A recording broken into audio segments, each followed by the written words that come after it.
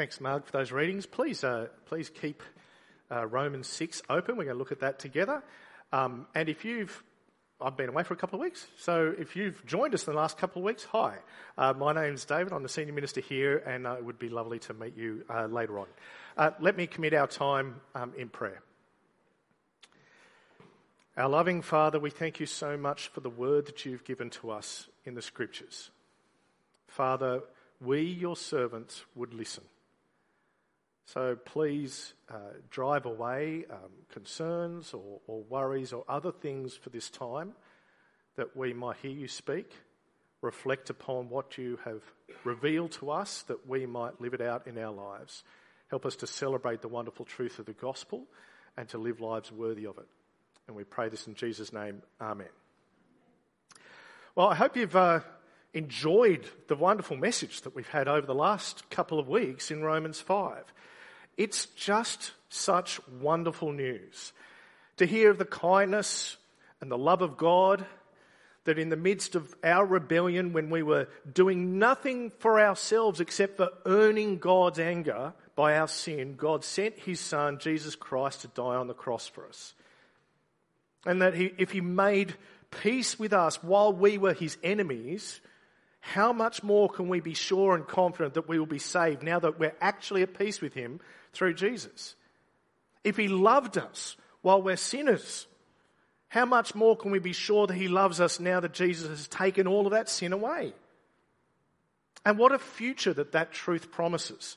That no longer do we line up behind Adam, ruled by sin, rebels facing the wrath of God, doomed to death and judgment. But we line up behind Jesus. We stand in God's grace. We've been given the gift of righteousness and the sure hope of eternal life that comes from that. And we did nothing to deserve it. God, in his kindness, gave us this future all through Jesus. He's done it all. That is the gospel. That is good news with a capital G. God's grace is amazing. But how does grace work now? I mean, apart from saving us, how does God's kindness impact the here and now of those that have benefited from his grace? What's it mean? What do we do now that we have our get out of jail free card? Now that we have got spiritual diplomatic immunity? Well, that's what the next three talks are about. Because in chapters 6 and 7 of Romans, Paul deals with some of the objections or the queries that might arise in a person's mind as they think about what it means to be saved by grace. What are the implications of it? And today we're going to deal with the first of these. Now, I don't know if you've ever heard of the psychological condition called Munchausen syndrome. Now, Munchausen syndrome is a really interesting thing. It's a condition that's named after an 18th century German baron called Karl Friedrich von Munchausen. Now, he was an aristocratic soldier, and he fought in the wars against the Turks. And he would come back home from battles and he would tell outrageous tales about his adventures that just stretched credibility. Like one of the ones he told was him riding a cannonball. Another one was pulling himself out of a swamp by his own hair. Another one was, of course, that he travelled to the moon. This was Baron Munchausen. Now, the condition that I'm talking about, Munchausen's syndrome, it's when a person exaggerates or even creates symptoms or illnesses in themselves and sometimes by proxy in their children in order to gain attention, in order to gain sympathy, in order to receive comfort from other people, often in the hope that medical professionals might actually investigate them and prescribe treatments for them. So people with Munchausen syndrome tend to be highly knowledgeable about the practice of medicine, so they're able to produce the symptoms that result in multiple unnecessary operations. Like, it's a serious thing. For people with Munchausen's, the role of patient is a familiar role for them. It is a comforting one, and it seems to fill a deep psychological need. Now, it's kind of, you think about it, it's an extreme form of what children sometimes do, deliberately getting themselves into trouble so that they can gain attention from a worried or concerned parent that they are feeling like they're not getting enough attention from. Now, you might be going, this is random, why are you telling us about Munchausen syndrome? Well, a question that we might ask about grace is this: will God's grace bring about a similar kind of behaviour in the believer? In other words, deliberately making ourselves sick in the area of sin so that we can enjoy more of God's grace. Now, it's a strange question, but that's the type of issue behind the objection that's in verse 1 of chapter 6. So he says, what shall we say then? Shall we go on sinning so that grace, God's gift to us, might increase?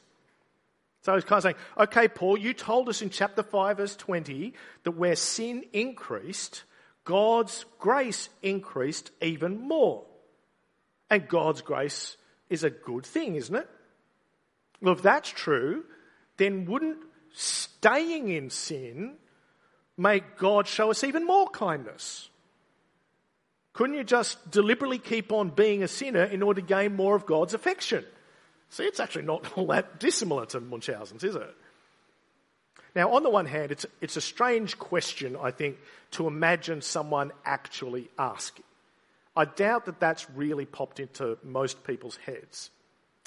But the thing is, I don't actually think that Paul is anticipating a person who has a spiritual equivalent of Munchausen syndrome, but I do think he's dealing with two real-world objections that people have just to the concept of being saved by grace. They sort of go, that doesn't make sense, because then wouldn't this work, right? So on the one hand, you might get the grace skeptic, right? So who might be the defender of conventional works religion. How on earth can grace, a free pardon, lead a person to greater godliness, greater holiness than the law, than concrete instruction about what you should do and shouldn't do? Law makes it clear that you've got to be holy, but grace, in effect, means that sin ends up being to a person's advantage. The more I sin, the more grace I get. That's absurd. The whole thing is rubbish. Right? So that might be the grace skeptic's objection. But on the other hand, there's the opposite. There's the grace cynic. The complacent sinner who's not that bothered by their sin and uses God's grace to make themselves feel okay about their behaviour. Do you know, W.H. Auden, the British poet, once said, I like committing crimes, God likes forgiving them, really, the world is admirably arranged.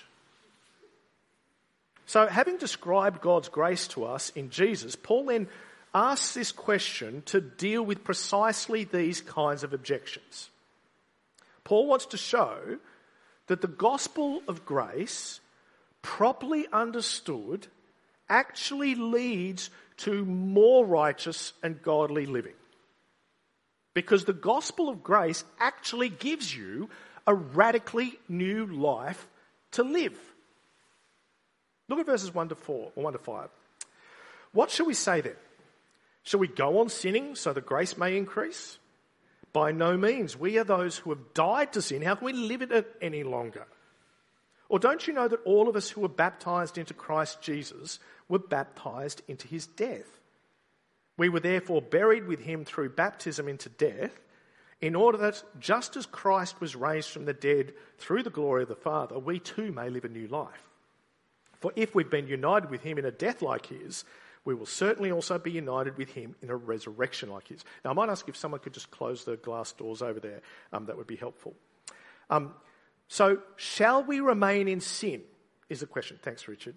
And the answer is absolutely not. And this is one of those phrases that they teach you very early on when you're learning Greek. This is in no possible way is this evident. This is a very, very strong phrase. Absolutely not. The nature of salvation, as we saw last week in chapter 5, is that we have changed from being Adam people to being Jesus people. We're fundamentally different now. Paul reminds them that that was what their baptism was all about. Now, this is actually quite timely. as you will have noticed from paying attention in the notices, that we're having a number of baptisms at church next week, which is really exciting. But let's have a think about what Paul says about baptism here. Now, when Paul is speaking of baptism here, he's referring not to water baptism itself, but to the reality that is going on behind baptism.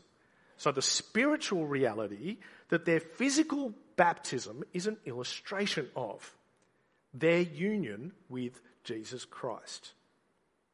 So when Jesus died on the cross, he took our sin as his own. He faced the punishment that we deserved.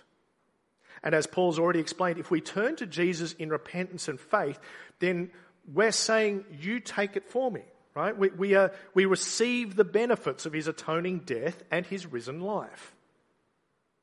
So when you become a Christian, you're saying, Jesus stands for me.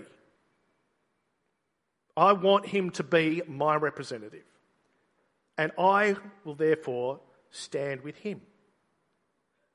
Becoming a Christian, symbolised in the initiatory rite of baptism, unites you to Christ. You're accounted with him. And that means when he died to sin, so did you.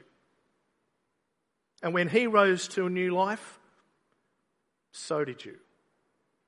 As the old translation at the end of verse 4 puts it, we are to walk in newness of life. It's a great description. You walk, the pattern of your life is now to be the new one, the Jesus one. So when a person gets baptized with water, it's more than, you might think, water washing, right? So it's a ritual of cleansing. It's more than that. It actually symbolises the fact that our lives are bound up with Jesus' life. And this is seen especially clearly in full immersion baptism. When someone descends under the water, it's symbolic of them dying with Christ and being buried with him, just like the water is covering over you. And when they rise up afterwards, it points to Christ's resurrection and their rising with him. So it is a cleansing thing, but it is also a death and resurrection thing. An old life and new life thing. And so Paul asks, we died to sin. So how on earth can we live in it any longer? We're buried with him through baptism into death in order that just as Christ was raised from the dead, so we too might live a new life. You know, there's a word that doesn't get used much now, probably because it sounded like Christian jargon, or maybe because it wasn't politically correct or whatever, but it is a powerful word that we should reclaim and reuse and describe it of ourselves, and the word is conversion. Conversion. Because conversion is what takes place when a person responds properly to the gospel of grace. You get converted. You know what converting is. Here's a few examples I've got on the screen here. There's a converted barn into a kitchen and dining room, right? The next one is a converted bus into a house that you might live in. And then there's a converted garage into a home theatre, which our next door neighbour also did. Now, it started out, notice, as one thing. It's now something completely different. Same outside shell, but very different on the inside. It's no longer a barn. It's no longer a bus. It's no longer a garage. Paul says when you become a Christian, you are a refitted, converted human being. On the outside, you might still resemble an Adam-type human, a slave to sin, destined for judgment. But the reality is, thankfully, that old you is dead. It got cleaned out at the cross. By God's grace, he has made you into a Christ-type human. United to him by faith, with the promise of eternal life, and vitally, for our question, no longer a slave to sin. No longer a slave to sin. You've been converted. Verse 6, for we know that our old self was crucified with him so that the body ruled by sin might be done away with, that we should no longer be slaves to sin. because anyone who has died has been set free from sin. You see, the mistake that both the grace skeptic and the grace cynic make is that they fundamentally misunderstand what is really going on when it comes to salvation. If we go back to the idea of God's grace to us in Christ being like a get-out-of-jail-free card, both the skeptic and the cynic see it this way. God's grace is a criminal being given a card that allows them to go ahead and commit crime without facing any consequences. It's the same person outside the prison as the one who went into it. They're still a criminal, it's just now they've got immunity. Now, the problem for both is what they understand the jail to be. And so they mistake the nature of the person that's actually been set free.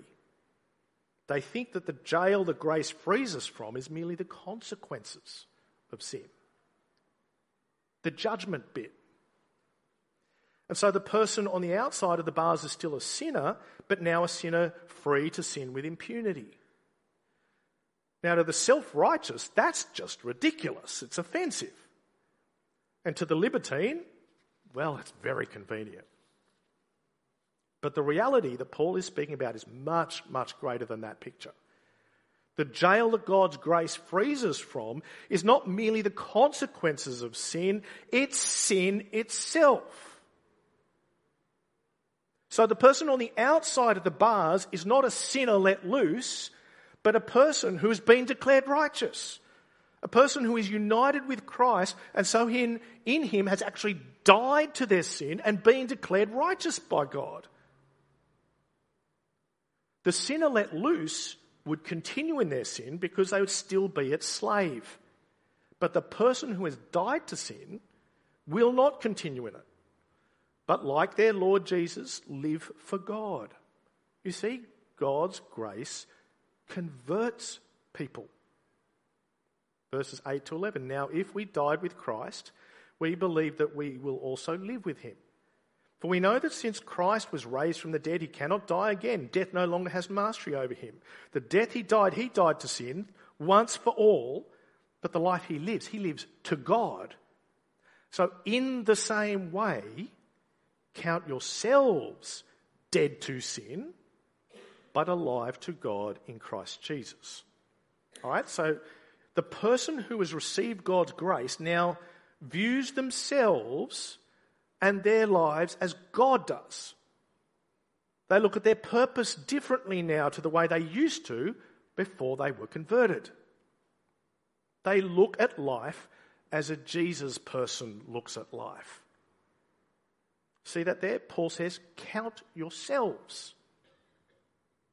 It's the language of taking an account, of adding up the sums in your head and coming to a conclusion about what the bottom line is. Count yourselves dead to sin, alive to God in Jesus Christ. So when you assess who you are and what you're on about in your life, reflecting on the grace shown to you in Jesus Christ, it causes you to look at your sin now and go, I'm dead to that. No, I'm dead to it. That's not me. Far from viewing grace as an expense account where you run up the bills to the max, right, maxing out your credit card, we're to view it as a wonderful release to actually live our lives for God now. Now, next week, we're going to be looking more at what it means to live for God. But before Paul gets to that, from verse 15 onwards, he spends a bit more time considering what it means to be a converted person, all right, to count yourselves dead to sin, to what used to rule you. So have a look at verses 12 to 14. Therefore, do not let sin reign in your mortal body so that you obey its evil desires. Don't let it. Do not offer any part of yourself to sin as an instrument of wickedness, but rather offer yourselves to God as those who have been brought from death to life, and offer every part of yourself to him as an instrument of righteousness. For sin shall no longer be your master because you're not under law, but under grace. Right? Now, the language you'll have noticed as I was reading that to you, and as Mark read it earlier, is the language of realms, kingdoms. Notice it, don't let sin rule over you. Do not obey its desires. Do not offer your bodies as instruments of service to sin. All right, literally, it's as weapons of unrighteousness. Weapons of unrighteousness. It's kind of like pledging to sin. If you're imagining a sort of a ruler, kingly kind of thing, all right? It's like pledging your sword, right? But you're pledging it to sin. Saying, I will fight for you with who I am and what I have. You go, no, we don't do that. Sin shall not be your master. We count ourselves dead to sin by not letting sinful desires rule us, by not letting them call the shots. One of the key words in verse 12 there is let. Do not let sin reign. And what does that tell you? Well, it tells you that you are in reality free to not let sin reign. That's something within your capacity. Being set free from sin is not a fiction. Yes, this side of heaven, we're still vulnerable to sin, and that's something we're going to look at over the next couple of weeks, but we're no longer slaves to it, and that is the critical thing. The unconverted sinner is ruled by sin. They don't have authority over it. It has authority over them. Sure, they can resist individual sinful desires at points, and part of that is God's goodness to the world, actually, in restraining human sin. But ultimately, sin is king. When it comes to God, that person's heart is just rebellious, and they will obey sin. But by the grace of God, He's converted your heart and mine. He's given us hearts that desire to please Him, and wonderfully are able to please Him. And every day we're faced with choices to obey sinful desires or godly ones. Now, sin doesn't actually rule you. And so the thing you go from that is, well, then don't let it rule you. It doesn't rule you. Don't let it rule you. It's the first that makes the second possible. Look at verse 14 there. Sin shall no longer be your master. You are not under law, but under grace. Now, shall no longer in verse 14 is not a command. In other words, it doesn't mean must not, i.e. don't let it be your master. It's not a command, it's a promise. It's not an imperative, it's an indicative. It's stating a reality. Literally, sin will not rule over you. It will not be your master now. It will not be your master ever again. And it shall not be your master because you're not under law. Because remember, Paul's already pointed out earlier in Romans that the law actually incites and intensifies sin in us. It's like a red rag to a bull, as that old phrase goes. It fires up sin. But we are under grace. And grace frees us from the power of sin. Because you are in Christ, sin actually cannot be your master. Do you realise how important a truth this is? And how much it intersects with your day-to-day life now that you're a believer? See, without the promise that sin cannot be your master, all those commands to not let it be your master would be futile commands, wouldn't they? If you and I weren't genuinely free of the mastery of sin, then all of these commands to be dead to sin, to not obey its evil desires, to offer your bodies as instruments of righteousness, all of those commands would be like telling a person who is drowning in the middle of the ocean, go swim for the shore. Go on, get going, stop coughing and spluttering and swim. Only a few thousand kilometres to go. If you're still in your sin, you're powerless. But the promise is there. Sin shall not be your master. And that is a great promise to take into life, isn't it? You know, you might have picked up in our first reading, right near the beginning of the Bible, we read that when Abel's sacrifice was received with favour and that Cain's was not, that Cain became angry and downcast. Given what he does following that, that's probably an understatement. Of course, he would soon turn that anger into murder. But before he did you pick up what God said to him?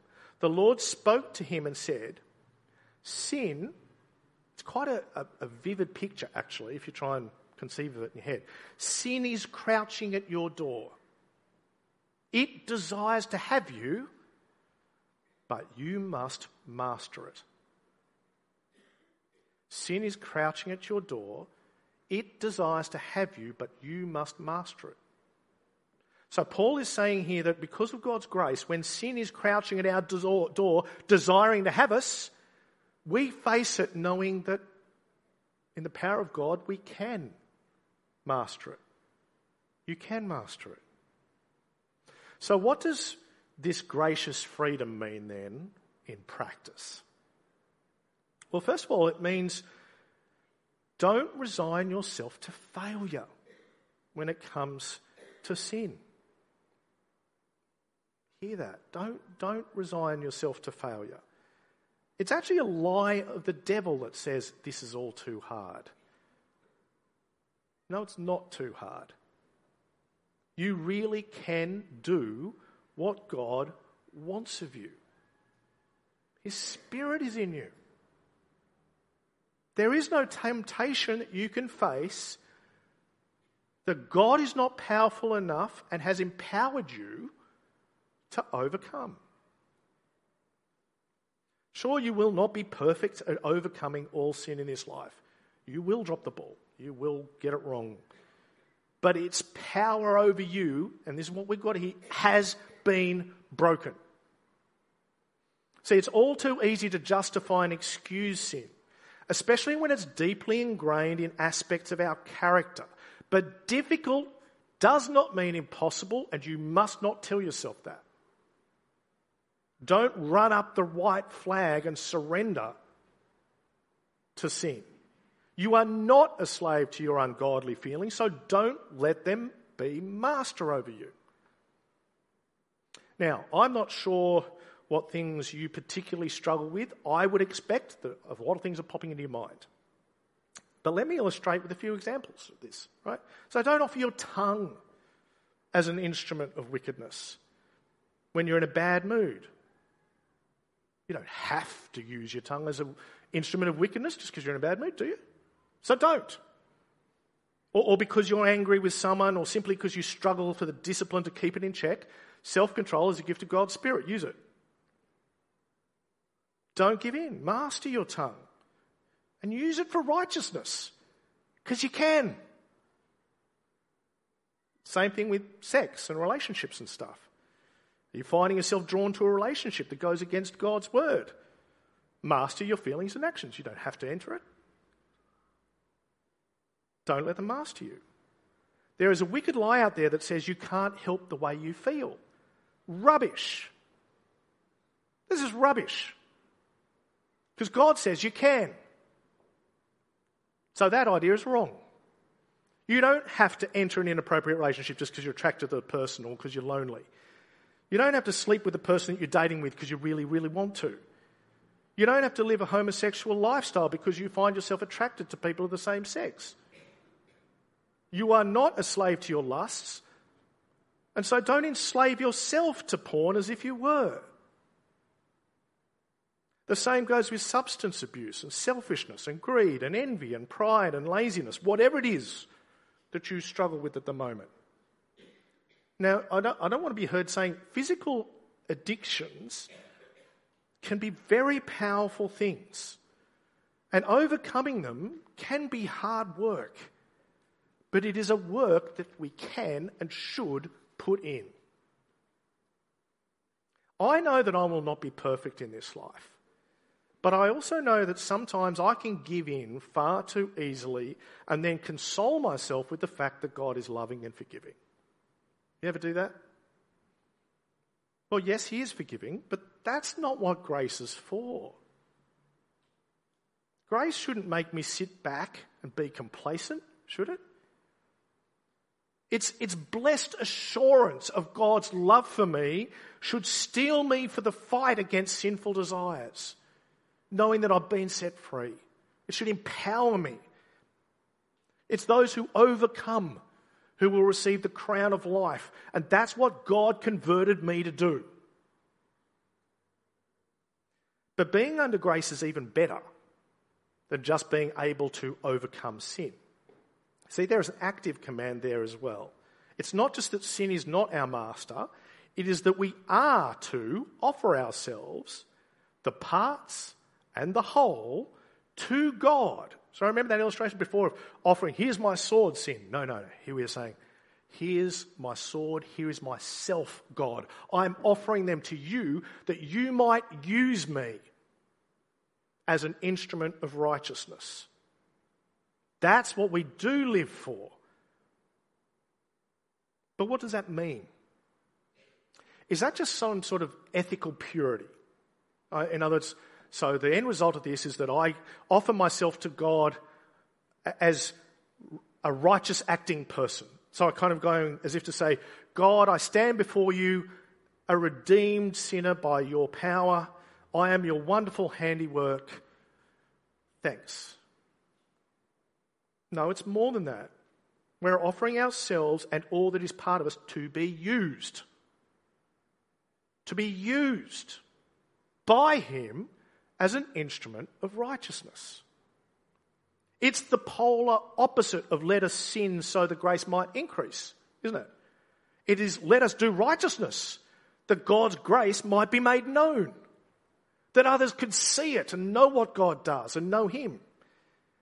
Let us offer him our new selves, made new by his grace, that he might use us for his glory, that he might use us to bear witness in word and deed to the amazing work of Jesus, in whom we are found, in whom we live, and whose life we've been baptized into, that we might live it. There is a world full of unredeemed people out there, and God is sending out us as his people into that world that we might bear witness in word and deed to Jesus Christ. In other words, we're not the end product ourselves. God wants a world that knows Jesus. We are, to borrow from Philippians, to live our lives in a manner worthy of the gospel that we've received. Now that we've been set free from the power of sin, we want to commit ourselves to the cause of the gospel, right? To say to God, as Isaiah did, here am I, send me. That's what we are to do. So here's something practical, okay? There's lots of, therefore, go do's. All right, here's something practical that I want to encourage all of us to do. I want you to go home and sometime in the next day or two, don't leave it too long, I want you to get out a journal or maybe open up a file on your computer, maybe take some notes on your phone. And I want you to compile 2 lists. All right? On one list, I want you to note down those areas of life, even specific areas of sin that you find it all too easy to concede mastery to, that you're kind of living as if they were masters because you always seem to give in to them, right? Those aspects of yourself that you let be used as instruments of wickedness. I suspect that it probably will not take too much reflection for us to think of a bunch, all right? That's actually one of the things that the Holy Spirit does wonderfully, convicts us so that we might change, right? And then what I want you to do after you've compiled that list is right underneath it, the truth about them. And that is this: I am not their slave. These are not my master. And look at the list again. On the second list, I want you to jot down, perhaps even corresponding to each of the things on the first list, their conversion counterparts. You get this, right? This will probably take more thought and more reflection. But what might be the righteous alternative to these areas of stumbling that I might be able to embrace? Okay, what behaviour or attitude should I pursue instead of those things? What good habit should I strive to develop even in those same areas so that what used to be a problem might now be used for God as an instrument of his righteousness? And look at that list and right underneath it the truth about that. I am under grace. I now walk in newness of life that Jesus has given me. And look at the list again. And once you've done both of those lists, pray through them, both. Ask for God's power to overcome the first and to pursue the second. And you can pray that with confidence. And then this week, the final bit, this is why I'm saying do it in the next day or two, at your growth group or with a trusted Christian friend, share something from both of those lists that you might actually walk this together, because we are in this together with your brothers and sisters in Christ. Sin is crouching at your door. It desires to have you. But the good news of the gospel is that you can master it. You're dead to all of that stuff. And so offer yourself to God as an instrument of righteousness. Engage in your battle with sin boldly and confidently, knowing that you've got the power of God as you do. Make real in your daily experiences the freedom from sin's lordship that is yours in Christ. So let God's grace spur you on to godliness in a way that legalism never could. Let me pray. Heavenly Father, thank you for the wonderful truth of the gospel. Lord, we know we all struggle with sin, but help us to remember this wonderful truth that we are no longer enslaved to it. Help us to know that with your power, because of what the Lord Jesus has done for us, we can overcome it, just as we are 100% sure that we will be forever free of it in glory. Help us to live on that trajectory and use us that we might bear witness to Christ in word and deed, and that others may come to know the same freedom. And we pray in Jesus' name. Amen.